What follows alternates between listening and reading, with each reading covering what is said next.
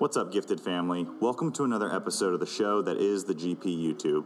Just a reminder that if you support what we do here, make sure to go over to giftedperformance.com and sign up for our automated coaching service. For only $1 a day, you'll get access to 15 highly customized training programs, a macronutrient calculator, our meal planning feature that lets you build and save meals based on your macros, as well as access to our private Facebook group. All subscriptions help us in continuing to put out great content to get you to your fitness goals. Thanks for stopping by, and without any further delay, let's get into today's video. Enjoy.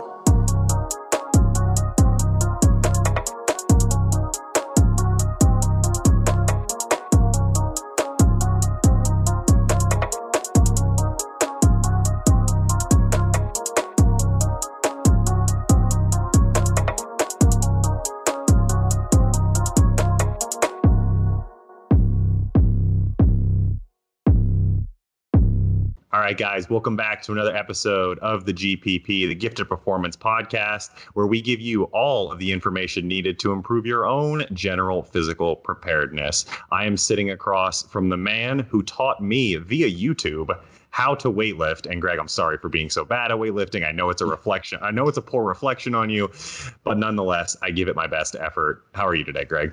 I'm doing well. Don't worry about it. Anything that happens on the other side of YouTube for me is your fault. So I don't feel bad at all. That's an amazing way to look at it. Greg, have you ever thought about kind of looking into YouTube's data and tracking views and invoicing people for all the people that you've coached? That would be amazing if I could figure out how to do that. I would rather invoice the people who complain. The people who enjoy it, I don't want to charge them one penny. If I figure out how to do that, are you okay with me keeping 90% and sending you 10% of that money? We'll negotiate the percentage at some point, but I will give you a cut if you can figure out the technology. You drive a hard We do complain about Ryan a lot. There's some complaining about not sticking to percentages, but honestly, percentages are like stop signs. They're more suggestions than requirements. Yeah, I would mostly agree with that. Perfect. Annie, we've also got Miss Gun Show here. Annie, how are you? I'm doing really, really well. It's a wild time in the DMV, but we are here. We are safe. We're fine. We got a hurricane coming for us down here. Tropical storm, maybe? Yeah, Greg, you're flying into the eye of the storm, just so you know. Yeah, I mean, I'm used to it. All right, cool. So for anyone who lives under a rock on the moon, because that's the only way you don't know who Greg is obviously the co-founder of Catalyst Athletics. Greg, just give the people a little bit of an intro into yourself, your personal competitive history, athletic history. Tell us about the bike riding, because I know that you were a BMX rider, right? Trials, actually. I mean, I rode BMX, but not as a competitor. I competed in observed trials, like 1.5 lifetimes ago. So, I mean, athletic history, name a sport. I probably played it at some point, and then I can probably list a handful that I did that you haven't heard of, including bike trials. But yeah, I mean, that's essentially just like going through obstacle courses on a bike. You don't really do a whole lot of pedaling. It's actually one of the goofiest things you can do on a bicycle, but, leave it to me to find some stupid, obscure sport like that. Next one was weightlifting, almost as obscure, slightly less stupid. At least it's in the Olympics, right? At least for now. Well, for now, yeah. So, I mean, got into weightlifting as a young teenager, kind of had to figure it out myself, which is why I didn't really go anywhere with it. This was pre-Google times, if anyone remembers those. So you couldn't get online and look up weightlifting coach near me. Although years later, of course, I found out that one of the most decorated weightlifting coaches in the country lived about 45 minutes north of me. So had I been able to find him, that probably would have changed the course of my life a little bit, but it worked out in the long run. So I was training people from age 18 on in various capacities, co-owned the 4th CrossFit affiliate gym with Rob Wolf and his wife, Nikki, going back to, God, I don't even remember, 2003, maybe. So, Rob helped start the original CrossFit affiliate up in Seattle, moved down to Northern California, Chico, where I met him. And then I partnered up with him and Nikki and had that gym for a few years. And then I started Catalyst Athletics in 2006 when I was down in Southern California being coached by Mike Bergner, which is where I really started my competitive weightlifting. A little late, a little long in the tooth at that point, but which is kind of why it was a more natural transition for me into coaching, since my potential as a competitive weightlifter was somewhat limited by that, late entry, taking it seriously. So even though I had technically been doing the lifts for years prior to that, I wasn't exposed to weightlifting as a sport. In the sense that I didn't have access to coaching. I didn't have access to a training facility where I could do it properly. And so I kind of had to get in on that a little bit late, which was good, I think, from a coaching perspective, because I was an adult and paying more attention to what was going on. And I think I picked up a lot more and essentially was able to have an apprenticeship with Mike Bergner that made that transition a lot easier. So you've talked a lot in the past about your relationship with Mike Bergner. What was kind of the driving force, or what was the final decision that drove you down the weightlifting path instead of the CrossFit path? Well, I mean, to be honest, I wasn't ever really considering the CrossFit path. I found it in a really roundabout way. Essentially, my neighbor in Chico was a sheriff's deputy who trained Brazilian Jiu-Jitsu with the guy, John Frankel, who shared space with Rob Wolf, who had just tried to start this CrossFit gym. So the CrossFit gym is a generous description. It was like the back fifth of this, 2,000 square foot light industrial. Yeah. And so it was some rubber mats, some pull-up bars, a rope, and, a couple of bars that actually spun and some bumper plates, which was really all we needed at that point. But he basically said, hey, this guy I do jits with is looking for someone to basically trade training for building a website. And I was doing that on the side among 400 other things. So I was like, yeah, I'm not really that interested, but I'll go talk to him anyway. And Rob happened to be there that day, and he talked me into coming training with them. And I was like, wow, this is super goofy. And then, after a few days, I was like, okay, I get it now. Weightlifting, sprinting, gymnastics, this is actually a really fucking good idea. And of course, this was 2003, so it was considerably different than it is now, even in terms of programming. I don't mean that just in the popularity or the accessibility. It was really a different approach, in terms of programming and training and kind of the way people thought of it. So the weightlifting thing was kind of the natural, like, hey, now I finally have, I had met Mike Bergner. So like, hey, I finally have access now to somebody who can help me down this path of weightlifting that I very likely would have pursued at a younger age had I had access to it. So it was kind of a natural decision. Mike definitely had they brought him on as a guest commentator. I don't know if you saw that for the CrossFit, the trials that they had. Actually, it might've been the Rogue Invitational, and he had some really funny input on that, about a couple of lifts and how they looked, or how he wasn't so happy with how they looked. But just staying on the topic of weightlifting, you said you would comment on this. I'm selfishly asking this question very briefly. The situation with the IWF, because we emailed a month ago, and the situation was very different than it currently is today. So I really just wanted to get your take on, are you in the camp of doom and gloom? This may be the 2021, maybe the last time we see weightlifting in the Olympics, or are you more on the positive, like, hey, we'll get this figured out train? I think I'm kind of riding the fence, honestly. I think I'm doom and gloom in the sense that I'm very aware of the potential for it to be removed from the Olympics. Like, it is a really serious possibility.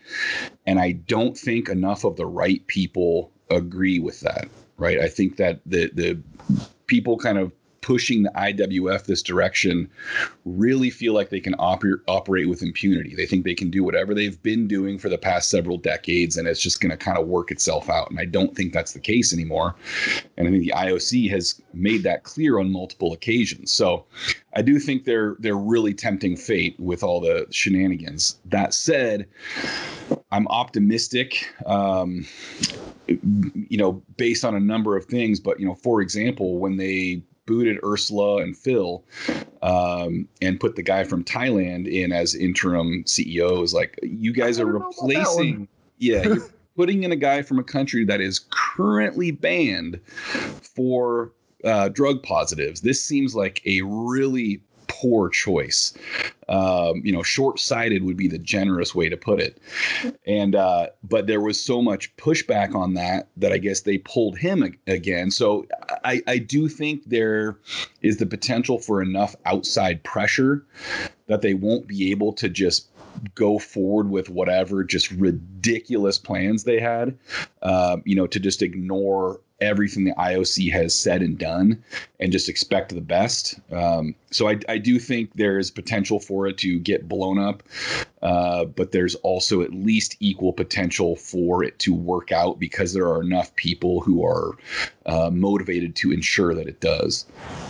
So for all the weightlifting fans out there, there's hope. There's hope that it can get turned around. I did the same thing when they brought in the guy from Thailand. It's like the guy from the country with the self-imposed drug ban, the guy that said, hey, listen, doping is so bad in our country. We can't do anything about it. So we're just going to not participate. Yeah. So the guy who can't solve doping in his own country, admittedly, is going to solve the problem for the world, the sport for the Olympics. Yeah. Good call, guys. Crazy. Unbelievable. All right. But we came here today to talk about the tactical games and specifically programming for tactical games style training. So I think that it's going to be best for the conversation as a whole if we start by defining what the tactical games are. Things like, what is the competition format? What are the specific events? How are these events scored?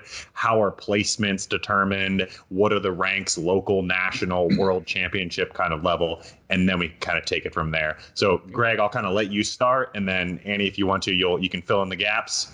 Sure. If there is any. I'll leave gaps, I'm sure.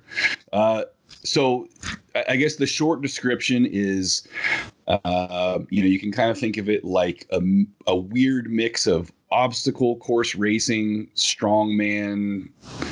I hesitate to say CrossFit for a number of reasons because you're not really doing exercises per se, but it's similar in the sense of the format. Multiple events over the course of 2 days that are, testing a real broad spectrum of athletic capabilities. And then you mix in, pistol and rifle shooting in there. So you had, the typical games is 2 days, 6 events, sometimes 7. They'll throw in a nice surprise one that always ends up being some kind of long run or ruck. Shockingly enough, it's never a snatch or clean and jerk somehow. Damn it. Yeah, no, it's some kind of conspiracy. I feel like I take it personally. And so, every event has a raw time score, right? So you're trying to get through these things as fast as possible. And then you have a shooting score, which can vary precisely, but essentially you have, X number of pistol and rifle shots to various target arrays, sequences that you have to remember and, execute properly. And so you are going to have typically 10-second penalties for every miss. There may be times where you have particularly difficult shots that you may get a 30-second bonus for making. There have been times when you'll have, say, a magazine of 10 rounds for your pistol, and you'll have, that many rounds to try to hit a certain target. And once you've hit it, however many rounds are left are each 10-second bonuses. So there are a number of different ways that they can score the shooting side of things. But in any case, the final ranking is done by basically adding the converted time score of the shooting to the raw time of the event, right? So if the event took you 5 minutes, but you had, 6 misses at 10 seconds each, then you're going to have a 6-minute total raw time. And then those are ranked as a percentage of first place. So whoever the first place guy is, that's 100%. And then that second place person, that score is a percentage of first place. That gives you your actual ranking per event. Okay, cool. Annie, anything you wanted to add there? No, that's pretty much spot on how it's done. So I think the only thing maybe I'd add is there are rifle events or pistol events. So they've got those. And then I saw recently they added long range. Like maybe, did you see that, Greg? I saw something that they were talking about having like a sniper specific competition, which I was entering because I'm like Mr. Magoo. I can't see. Unfortunately, Mr. Gun Show is going to do it. He loves that sort of stuff, but that's another gun. Yep. Added to the whole And system. they're not cheap ones either. That's not a BB gun you go pick up at Dick's. No, it's sure not. I'm glad we were able to bring this up. And if he gets home during this recording, we can. I would like us to rebroach that spot. Yeah, good luck. It's a lot of different type of guns, but there are specific rifle. There are specific pistol events. There are obstacles around that for the person that maybe hasn't seen any event like this before. I compare it quite a bit to obstacle course racing. Plus some which I've never done one of those, so I don't really know. they seem similar, but you're shooting from high obstacles now. Yep. Sure. Is it somewhat similar to kind of like a CrossFit style competition where you have long time domain and short time domain events? And what might those look like? Like lay out what an actual event might be.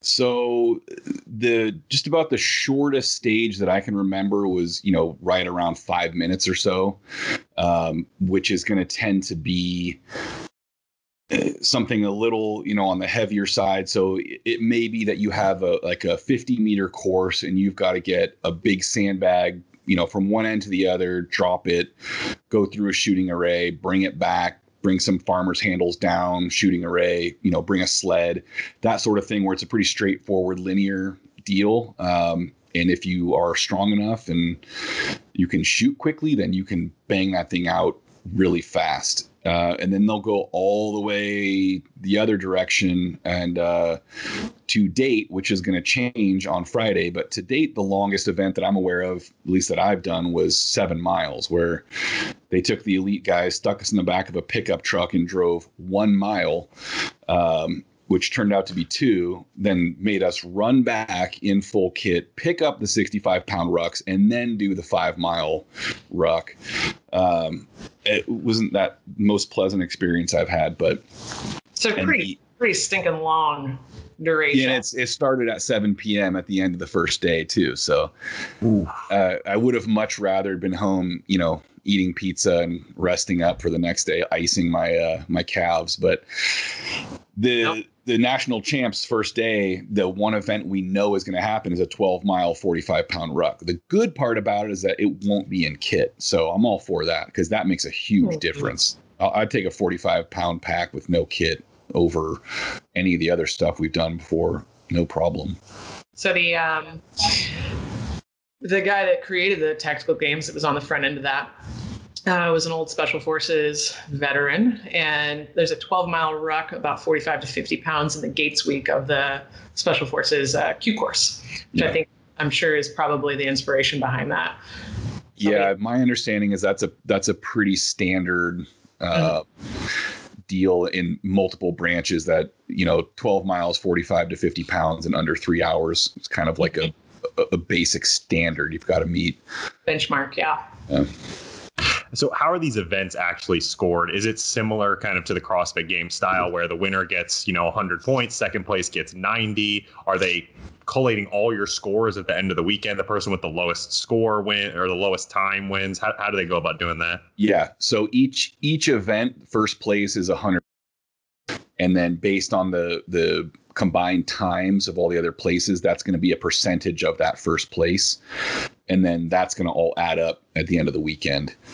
So the first year I did these, there was a huge problem, is they were just using raw times, which meant that whoever was the fastest on a long event essentially would win the whole thing. Like there was no way If you couldn't hang with those, fast, 5-mile run time, that completely outweighed, even 5 other events that were 5 to 10 minutes long.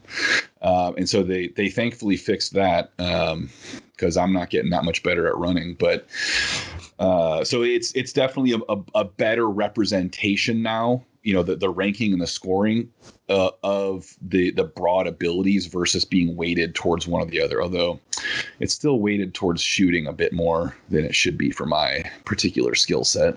And mine as well, sir. Yeah. That was actually the next question that I was going to ask. What is that skill that allows you to dominate everyone else? Like, what's the one thing that everyone's like, oh, that guy's really good at, so-and-so, he's obviously going to win? Well, you really do have to be good at everything. Okay. So Jared Halbert, the guy who's won, I don't know, like 8 or 9 of them or something ridiculous like that. Really phenomenal shooter, USPSA 2-gun, 3-gun competitor. So he's very skilled with the shooting part of it in a wide array of situations and distances and combinations. But then he's also really athletic, so he can get the running stuff done, although he says he's not good at it, which is nonsense. He's still better than me. But he's also pretty strong, and he can pick up the big, heavy 200-pound sandbags. He can get the 145-pound axle bar overhead for a carry. So he really can hit both ranges.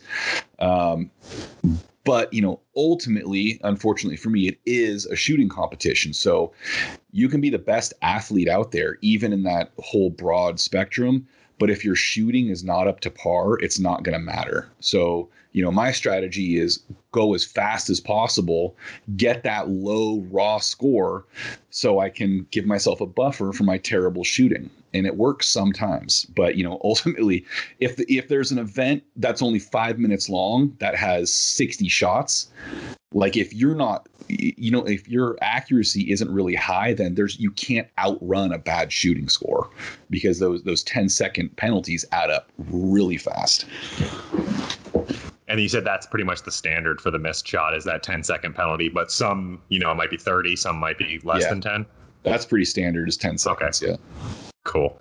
All right. Now I've got 2 tactical games competitors here, 2 beasts, but you guys come from very different domains. Annie comes from a powerlifting physique sport background. Greg comes from more of the Olympic weightlifting style. So Greg, the first question I wanted to toss to you was, what do you think were like the hardest physical and mental parts of that transition from Olympic weightlifting over to tactical game style training? Oh, it was running. There's no question. People don't. I think they think I'm exaggerating when I say this, but I'm really not. It's 100% accurate. I spent 15 years becoming as good at not running as possible. You know what I mean? Like, my whole sport is you pick it up one time and then you go sit down for 3 to 4 minutes, right? There's no running. There's no extended stuff. We don't do cardio at all. Maybe we sit on an exercise bike for 3 minutes if our knees are particularly achy one day to warm up, but that's it. So the very first one I did, I think, was February of 19. There was like a 2.5 mile trail run, and I'm not kidding, man. Halfway through, I couldn't even pick up my toes. Like, my anterior tibs were so annihilated. So I wasn't even really out of breath. It was like my legs were so deconditioned for that kind of repetitive use that I was borderline crippled halfway through that thing. And so still to this day, even with my training being geared primarily towards that, that's still by far the hardest thing for me. I can pick up a sandbag and walk around with it. That's okay. Although I prefer a barbell. It's way easier to hold on to, and you can actually keep it close to your body. But yeah, the running is just awful. And if you don't believe, you're sitting back and you're like, oh, I don't know, I don't really trust Greg. If you don't believe that Olympic weightlifters are deconditioned, go to the barbell section of your local CrossFit box and have one of the weightlifters do a double on clean and jerk, a clean and a jerk, and then a clean and a jerk, and listen to their breathing rate. Yeah. They will be borderline dead. Yeah. It's pretty miserable. And I don't think that's a whole lot different for powerlifting, although I do get the sense that in powerlifting there's a little more willingness to throw in some cardio in GPP. Apparently not over here. But in weightlifting, it's just, you just don't do it. And I've been paying the price for that for 2 years, but while I was a weightlifter, it was 100% the right call. And what's pretty sneaky about the running, it sounds like, is that it's not flat ground running, which you can adapt to pretty quickly. It's trail running, up, down, around obstacles, which is very, very sneaky. And I think if you watch the CrossFit Games and you watch the 2020 ranch run that they did, watch how much that just killed them. Yeah, I mean the terrain. I would much prefer doing trail runs to running around a track, for example, just because it's more interesting, right? Yeah. Running is already the most boring thing you can possibly make me do, besides maybe like rowing. At least you get to sit down on that. Yes. But the issue for me, and I think the reason it's so much more difficult, is if you're running in full kit, you've got, minimum 15-pound plate carrier plus belt, possibly with loaded magazines, pistol, and then a rifle, which is a good another 7 pounds. So you're running around with 20, 25 pounds of crap on you. And it's not just the weight, but it's also bouncing around. So it's just uncomfortable the whole time. It's harder to kind of get into a rhythm. It's harder to kind of forget that what you're doing is so miserable. Like they just have a constant reminder. Throw a ruck on top of that, and you just kind of have 45 minutes to 3 hours to, reconsider your choices in life. And it sounds like you do a lot of that. Andy, how about you? What was the hardest thing about your transition over, given your background? It was probably running. I had more than most former powerlifters or strongman competitors. Strongman training, God bless. I never thought that was going to come up and be useful for me in life. I'm back, friends. So there was a bit of a learning curve though with running, and for me, running with a kit, learning foot stroke all over again, that was really, really tough. I've been doing some endurance events for quite some time, just occupationally, but putting the kit on, carrying things, that is pretty difficult, and finding a way to, if it's not physically hard, it's boring as well. And that becomes, and I am very interested in hearing a little bit more about Tough, the book coming out, about what, how that has, just the mental strategies you have when you're trying to get through the last thing that you want to do, where you're in pain, where you're not terribly mentally aroused, like what makes you get through those. So for me, it's been a really big lesson in commitments to myself and making sure that I'm getting through the training that I absolutely daggum hate in order to get somewhere better. And that I'm embarrassed to say that was tough for me.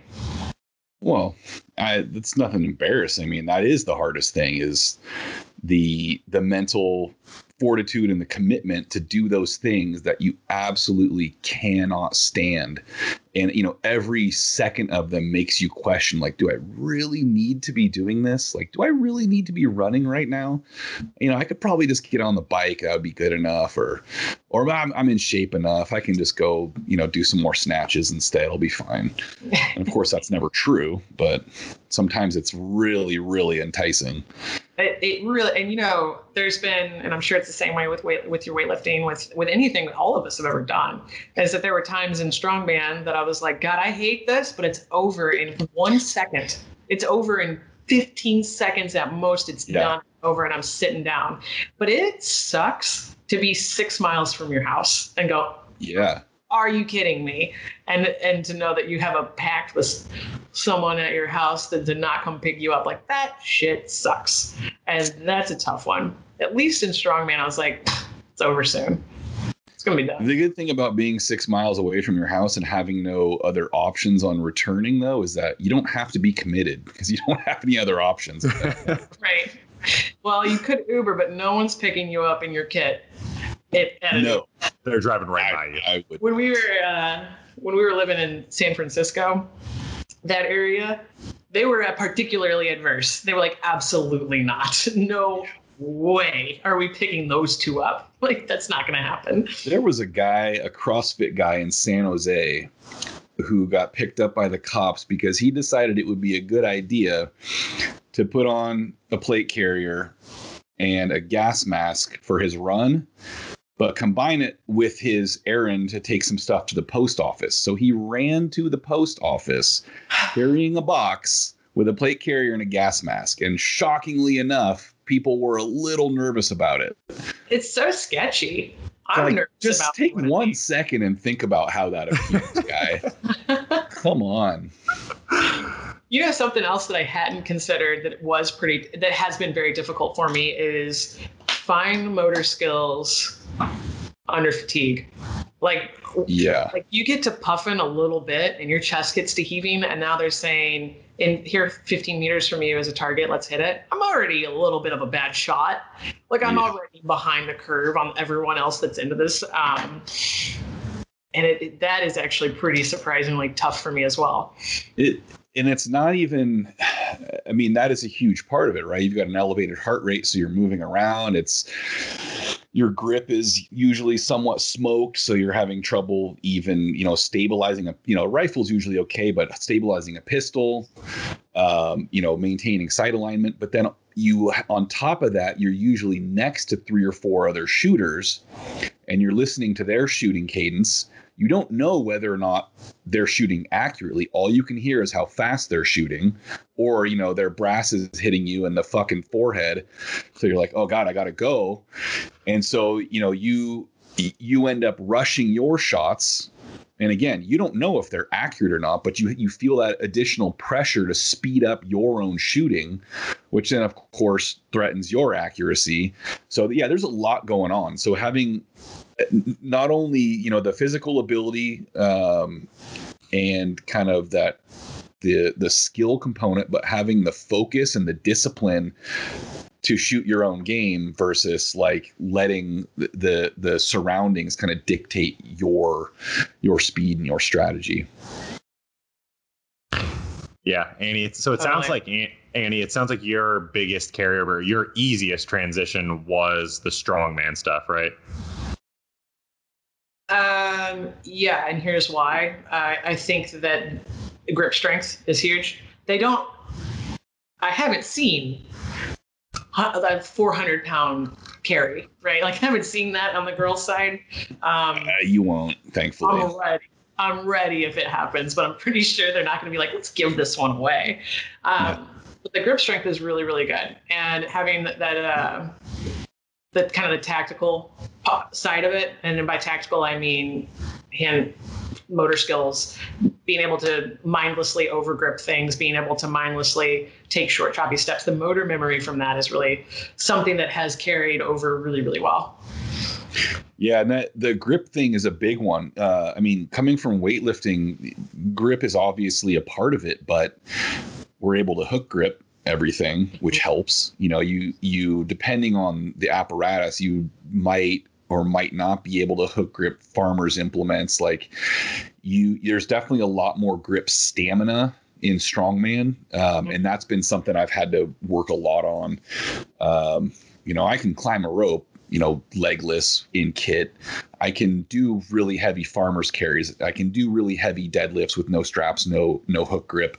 But when you start adding, multiple grip things, back to back to back for 15 minutes, and, extended periods of time gripping, it's a whole different situation. We had North Carolina a few weeks ago. There was an event where I think it was, I don't even know how many hundreds of yards total of farmers carries it was. And the first maybe 60 yards, you had to grip the axle of the farmer bar versus the handle, which is infinitely more difficult, not only because it's thicker, but primarily because it's hard to balance, right? With the handle, the weight sits below the grip, which means it's stable, whereas you're holding that axle and that whole bar wants to move. So, I mean, that just crushes people, and it crushes me, just not as much as it used to. It crushes me, and we did axles a lot. But what I do think that is also a huge benefit is you do see a lot of competitors that are heavy on the shooting side, and maybe they do have like a background in law enforcement, a background in military. They have some fitness background as well. They're fit people for sure. Yeah. But they don't have a familiarity with living in their body under stress, under intentional exercise stress. They've certainly been stressed. Don't misread me on that one, but I know how to get my heart rate down. I've seen that be a really big pickle for people. I know how to. I know about how much time it's going to take me to regain fine motor skills if my heart rate gets too high. I have a roundabout, and that's been really helpful. There are some things that are coming to my aid in the offside of me not being a good shot. So Greg, what do you think your easiest transition or easiest part of the tactical training was, given your background? Oh, it's just anything strength related. Okay. I mean, that's the obvious one is when they put the big sandbag out or the heavier farmer's walks, I'm like, okay, I can probably pick up some time here. Like, for example, in they're all running together. Utah, which is the second to last one I did. There was an event where there was maybe a 1 mile run, some shooting, and it was like a 12-minute cap. So once you were done with the run and the shooting, you had that whatever time remaining to pick up a 150-pound sandbag, carry it 20 yards, put it down, pick it up again, carry it across the line. And basically however many of those you could do you got a 30-second bonus for each one.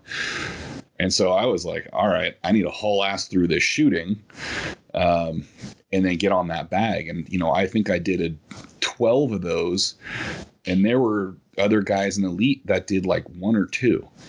And so stuff like that is where I'm able to create some distance, but then they all catch me with the shooting eventually anyway. So it's really, I'm just killing myself for no good reason. Isn't that just competitive barbell sport as a whole? Just killing yourself for no reason? Essentially, yeah. All right. So, and because I've seen kind of a big boom in popularity of tactical game style events, and just the tactical side of thing has kind of blown up in popularity, I would compare it similar to kind of like the upswing in popularity of like Strongman, or even something like Highlands Games, where I had never heard of Highlands Games 2 years ago. Now you've got huge groups of individuals talking about that as well. Let's actually get into some of the coaching strategies here. So Greg, you specifically, how do you integrate your weightlifting training into your tactical games, either at the micro level, at the meso level, or both? I mean, honestly, I've kept it essentially the same as I program for anything, which is I consider the weightlifting to be essentially the skeleton of the program, right? That's the backbone. Everything else is kind of worked around that. It doesn't mean that is the primary thing in terms of volume or even frequency. It just means that is kind of dictating where everything else falls, right? So, for me, I'm now hurtling towards 41 years of age, which is just really awful to admit, but we don't believe it, Greg. We don't believe it. I know I don't look a day over 40. But so I've had to overall just cut way down on the volume I've been doing. And the running in particular has just absolutely crushed my legs in terms of my top end strength. And I've had a few injuries to boot that haven't helped, groin strains and knee issues and stuff like that have kind of really knocked me off track in terms of the weightlifting side of things. But that aside, I've had to cut way back. So essentially, I've got, one day where I will do some kind of snatch variation, for a meso cycle. I'll change that every meso. Sometimes a pulling variation, and then a squat. So could be back squat, pause back squat, partials, front squat, whatever. And then a second day, I will do usually some kind of jerk related exercise, usually a push press, and then other, pressing accessory stuff. And then a third day, which is going to be clean and jerk, a clean pull, deadlift sort of thing. And that structure has kind of allowed me to keep what I need to maintain that strength as I slowly crawl toward my grave. And while balancing, all the additional stuff that I didn't have to do prior, I didn't have to spend all this time running every week and riding that stupid assault bike and, throwing sandbags around and climbing ropes and just running around my property like a lab monkey that got out. How actually have you handled, because what was the heaviest weight class you competed at when you were a weightlifter? You were a 102? 105. Yeah. Okay. 105. What has your weight done since you've made the transition over? I'm walking around between 95 and 96 kilos these days. Okay. So that's kind of what I figured. What is that? Like 215 ish, I think. So we'll call it that. Yeah. I don't know. I can't convert that direction, but, I'm definitely on the larger, heavier side, for that competition. Although, one of my buddies there who competes, Zach, is, a few inches taller than me and definitely outweighs me by, 15 pounds or so. And he can outrun me too. He's got that strongman background, but he's also in law enforcement. So he's had that training background where he's maintaining that ability to run. And so it definitely can be done at that bigger body weight. But, to be honest, I think that sweet spot's probably like that 190 to 200 pound range. If you really want to be able to perfectly balance everything, but I'm not going to get below 200 pounds again. Have you changed anything up nutritionally or like recovery wise to accommodate the new training demands? Fortunately, it's been pretty similar. I already was having to eat a lot because my natural body weight is not this high. And so, being, 231 is 105. And so I would walk around at, between 233 and 235, ideally, outside of competition. And so it took a lot of work for me to maintain that weight. So really, when I transitioned over to this kind of stuff, even at a lighter body weight, I'm eating a little bit less, but I still have a pretty high carb intake and really high protein intake. So it didn't change a whole lot. And to be honest, like at least me personally, I don't see a lot of performance or recovery variation when that nutrition varies. Yeah. Which is not the case for a lot of people I work with. So I think I'm just a weirdo. Like stuff just doesn't work for me. Like you can give me any number of medications and they'll work for a day and then I just stop working. Like I don't know if that's a good or a bad thing, but scary thing.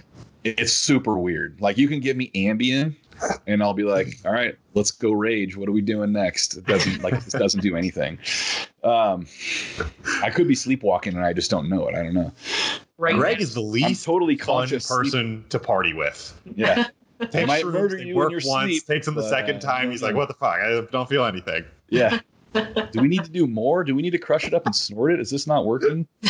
And the recovery stuff, luckily I have access to hot tub, cold plunge, sauna, Normatec, all that stuff. And I use it all regularly. And that's the contrast for me is probably the biggest help. And I'll try to sauna at least once a week, but I just don't enjoy it. So sometimes that doesn't happen. Yeah. All right, Annie, I was coming for you. Same question.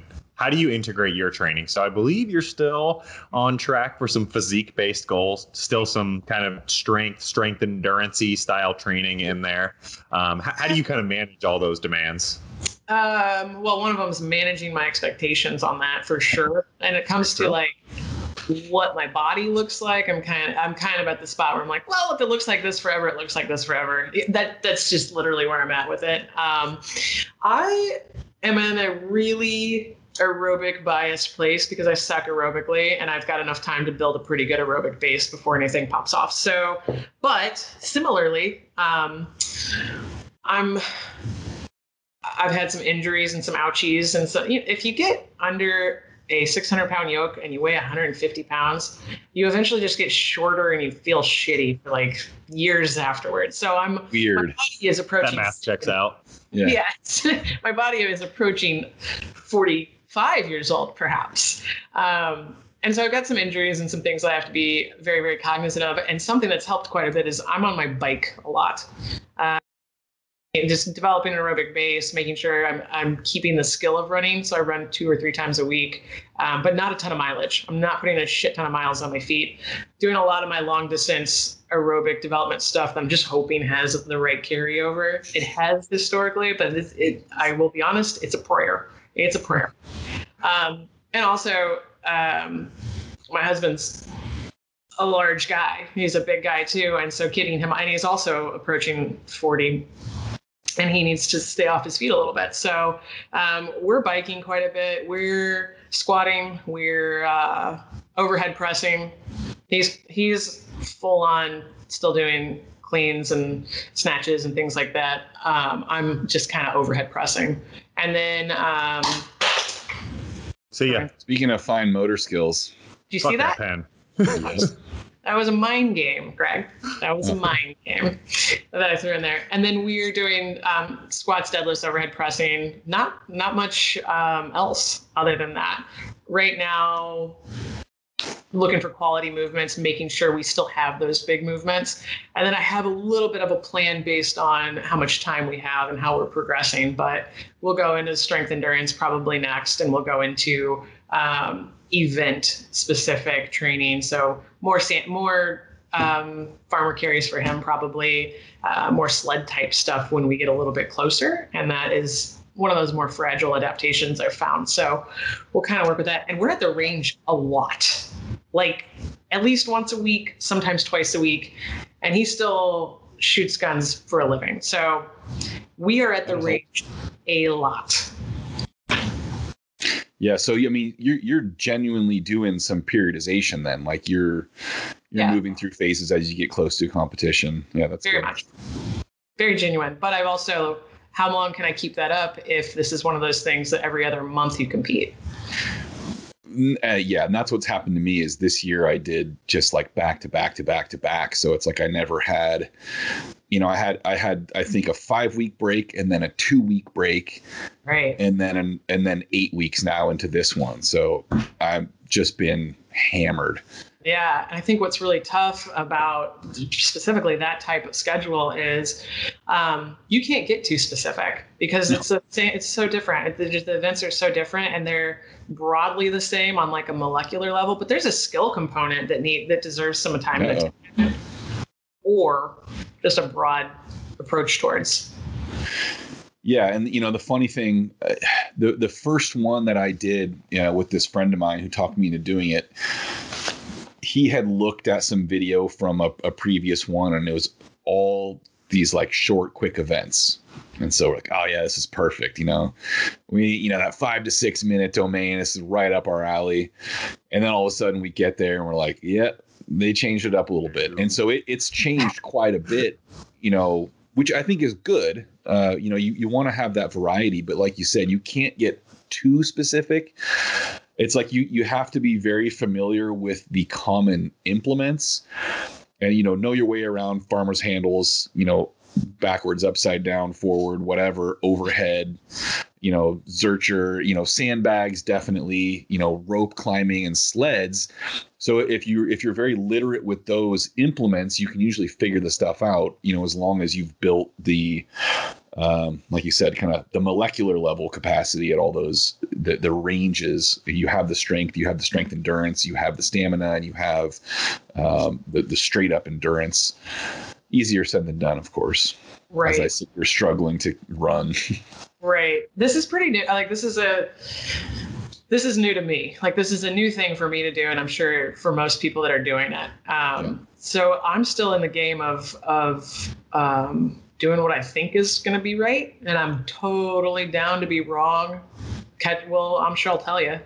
This didn't pan out. I'm sure there will be many, many moments like that where what I decided to do, what I thought was right, was not the right call. Well, you can't be 100% right, and you can't. Speaking of managing expectations, you can't predict exactly what's going to happen. My biggest problem is that I'm not quite willing to commit my training 100% 2 tactical games. Yep. You know, I'm maybe at 80%, but I'm still putting a lot more emphasis on the weightlifting side of things than I would if I were 100% committed to tactical games. One, because I like doing it, but 2, because that's my livelihood, you know, is being totally engaged in the weightlifting world as a coach. And for me, like a big part of that is keeping that very personal connection to the training, you know. And so if I'm not able to do that, if I'm not able to still lift well enough and maintain my positions and those movements enough to do like demos for people, then I'm in trouble. So I would probably do things a little differently if I didn't have to do that, but I'm close enough, you know. That's the beauty of it, is you can stay true to the things that are organic to you. Yeah. Which is great. Greg, it sounded like you were a little bit surprised when you heard that Annie was using somewhat of like a periodized approach to her kind of tactical game style training. So a question that I had for you is the circles that you run with, the individuals that you compete alongside of, that you talk with, what are some of the big errors that they're making in their own programming, their own training for these specific events? Well, to backtrack a second, I wasn't surprised so much as I was kind of envious, like to have enough time to actually periodize. I would love to do that. And maybe next year I'll slow the pace down a little bit and be able to get back to that. But I would say the number one biggest mistake that people doing tactical games make, but also just in general, is not regularly, not having deload periods regularly enough. And it's kind of this thing where it's like, well, I can keep going, so I should keep going. It's like, well, I can do a lot of things, but they're a really bad idea. You know what I mean? Like I can go buy, 2 grams of Coke and a few hookers, but I'm not going to because it's a bad idea. So in the same way, you can keep pushing your training forever. Eventually, you're going to start breaking down. You know, you're going to end up with stress fractures. You're going to end up with all kinds of strains. You're going to end up, not sleeping well, GI distress, your joints are going to be killing you. And so it's like, there's a difference between being tough and committed and just being dumb. And so, yeah, you got to kind of flirt with that line sometimes, but you also have to be intelligent enough to know, like, hey, I'm not actually invincible. I'm not a 19-year-old who's like eating babies' pituitary glands every day, and I can do whatever I want forever. And so once you kind of get past maybe that weird sense of shame that a lot of people with athletic backgrounds have about not training at 100% every single day forever, because you feel like you're not doing enough. Once you kind of get past that and realize, like, no, this is actually the intelligent approach that will ultimately allow me to make more progress and hit a greater ultimate level of performance, I think that ends up creating some pretty dramatic improvements in people's training once they figure out the schedule that works best for them. So it's not periodization in the traditional sense, where we're not running, 12, 16, 22 week cycles, but we're maybe working in, 4-week blocks where we're backing off every 4th week, or, whatever is appropriate for the individual. And that can change meso to meso too. Annie, I'm glad you brought up managing expectations. That was somewhat fortuitous of kind of like the overarching of our entire conversation here. But Greg, it's really refreshing to hear you say that, because I've been preaching for years that babies' pituitary glands are the key here. That's the key. The access is the limiter, right? Thank you. People are very peculiar about that. Does it have the Gifted Performance stamp of approval, but you can throw a Catalyst Athletics performance or a Catalyst Athletics stamp of approval. Wasn't there was a whole South Park episode about that, right? Where I'm sure there was. Hartman was reproducing Shakey's Pizza's locations by harvesting stem cells or something like that.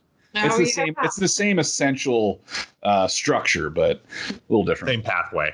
Pathway. All right, Annie, how about you?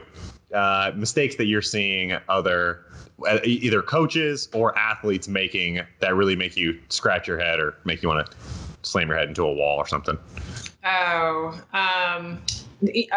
Pushing through pain in a way that they don't have to. I think that's huge. I think people like to put rucks on and go until their legs fall off, and that's not a smart or healthy or helpful approach in whatsoever. Training these capacities that are pretty specific in ways that are totally non-specific and not applicable. Well, I know there's not going to be a bike at this thing, so just ignore that I said all this, but I do see a lot of people doing their running and their aerobic development work in this kind of worthless middle ground that doesn't make them faster, and it doesn't give them endurance benefits, and it has a high recovery cost, and it makes the rest of their lifting shitty. I think that's probably the overarching goal of what I see people doing poorly in tactical performance coaching. But it's a new developing field, I would say, in a weird way, even though it's clearly been a field of occupational athletes forever. This whole idea is pretty fresh and pretty new. So I guess this answer will probably also change in a year as I see more people taking a stab at their own efforts towards it. And probably myself, I'll say like, oh yeah, I really fucked that up back there. But yeah. Well, I think the interesting thing is, like you said, this sort of thing generally has been around so long in the military, but you can prepare very specifically for the various schools and selection. Yep. You know exactly what's going to happen, right? You know you're going to have to run X number of miles in Y time. You know you're going to have to ruck, whatever. You know you're going to have to swim. You know you're going to have to do this many push-ups and pull-ups, and so you can structure your training entirely specifically to that. And the problem, though, is that doesn't translate well enough to something like the tactical games, which, throws in a whole array of different implements and situations that you're not prepared for by doing a bunch of push-ups. So, push-ups are cool. Like, I do them sometimes because I don't want to have the chest of like a 13-year-old child, but it's not like that's super specific. There's not a tactical games where they're like, all right, drop and give me 6,000. It's like, okay, well, if you're in an intermediate or something, you can't climb a rope, you can do 15 burpees, or whatever, whatever it is. That's about the most that's going to help. Right. What's interesting is even with those selections that you can prep for, the various military selections, they do a really weird job preparing you for the actual constraints of perhaps battle.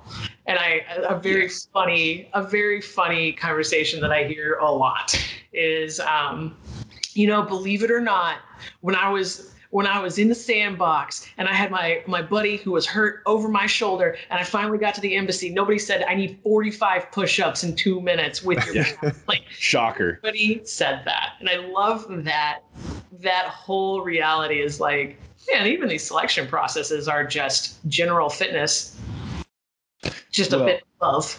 Yeah, and I think this is me speaking as a guy with no military background, so take it with a grain of salt, but I would say that 95% of those things is more about testing people's fortitude and their commitment versus actually preparing them physically for the requirements of the job, right?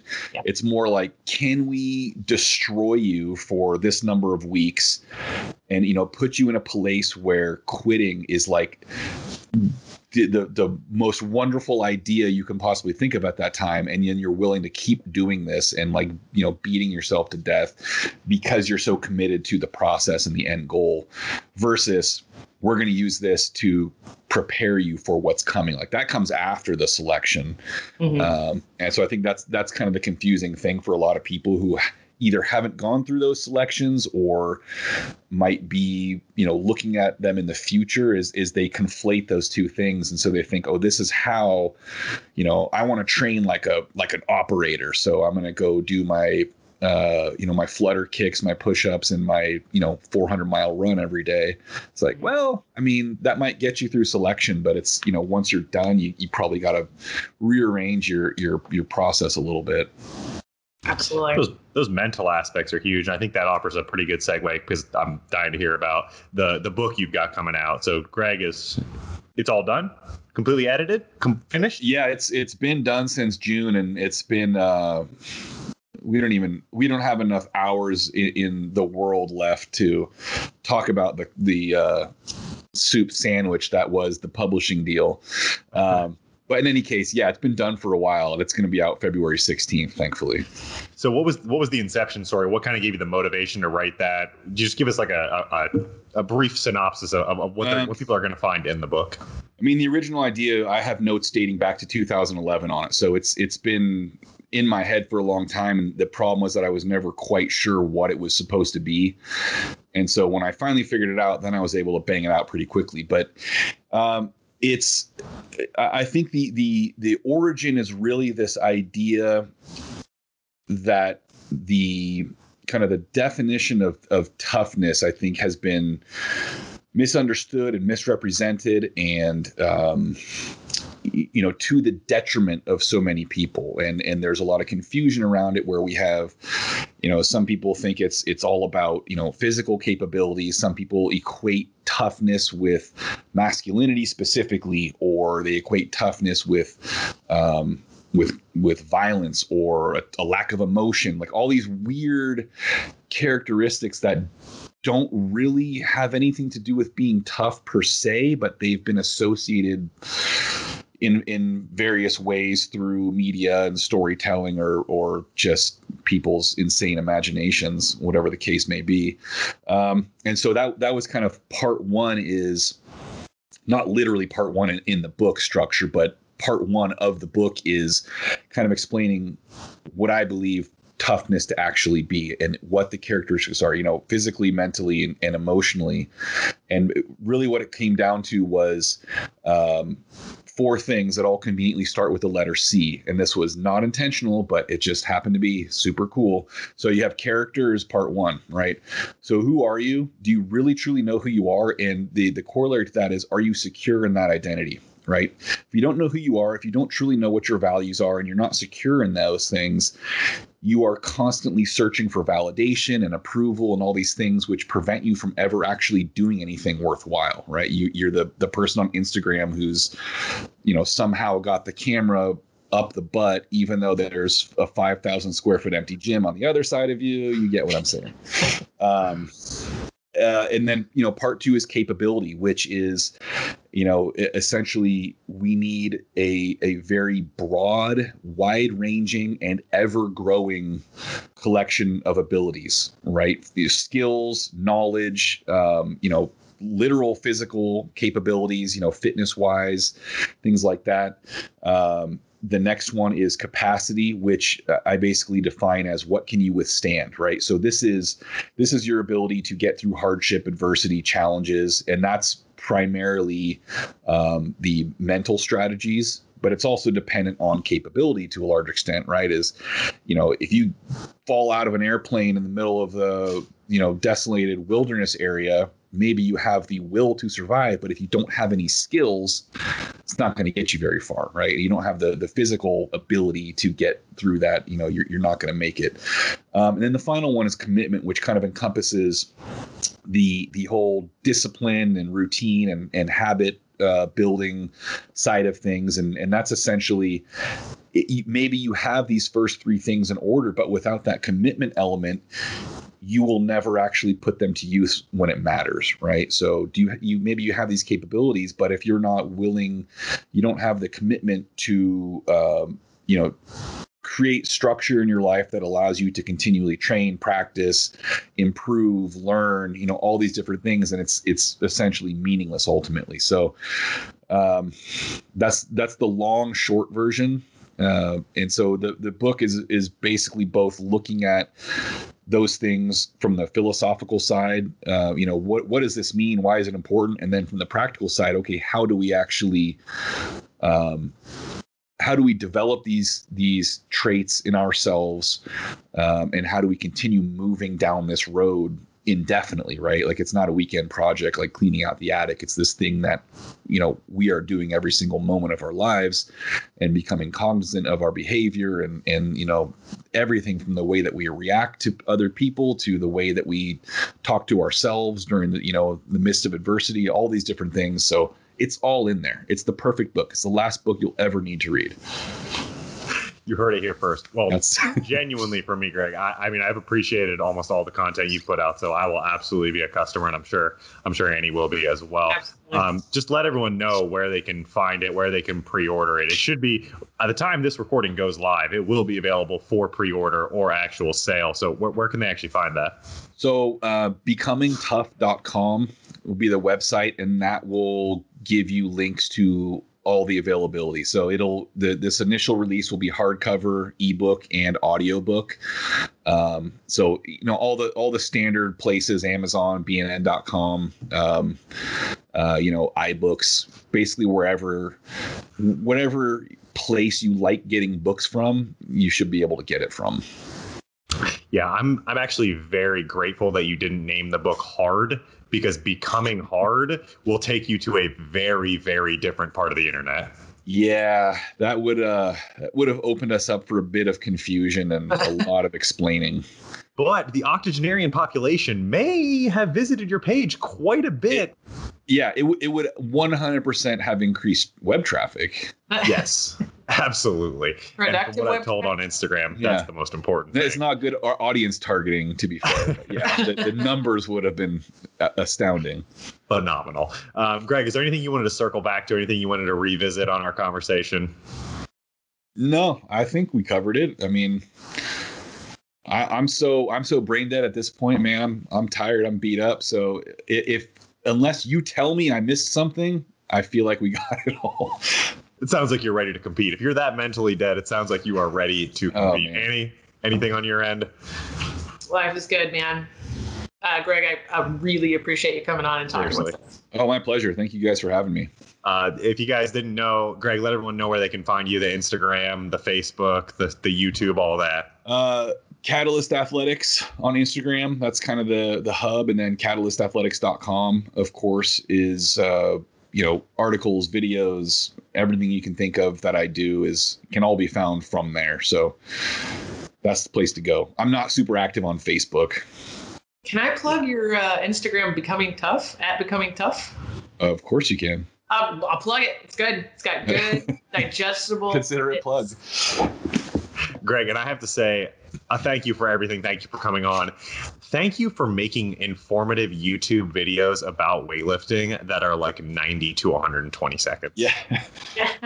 It's funny you say that, because there's definitely a split of opinion on that. There's either the crowd who's like, oh, thank God you didn't spend 45 minutes explaining something that can be explained in 1 minute. And then the other crowd's like, ooh, it's only 60 seconds. I already watched 5 seconds of commercials. It's like, okay, sorry. Like, you want your money back? All right. Well, we can all agree. Fuck those people. All right. Well, as always, you can find me at _squatfather, at Gifted Performance on Instagram. Go ahead, drop like, comment, subscribe, all that YouTube stuff that YouTube people say. We will catch you on the next one. And as always, guys, stay gifted. See ya. Thanks, guys.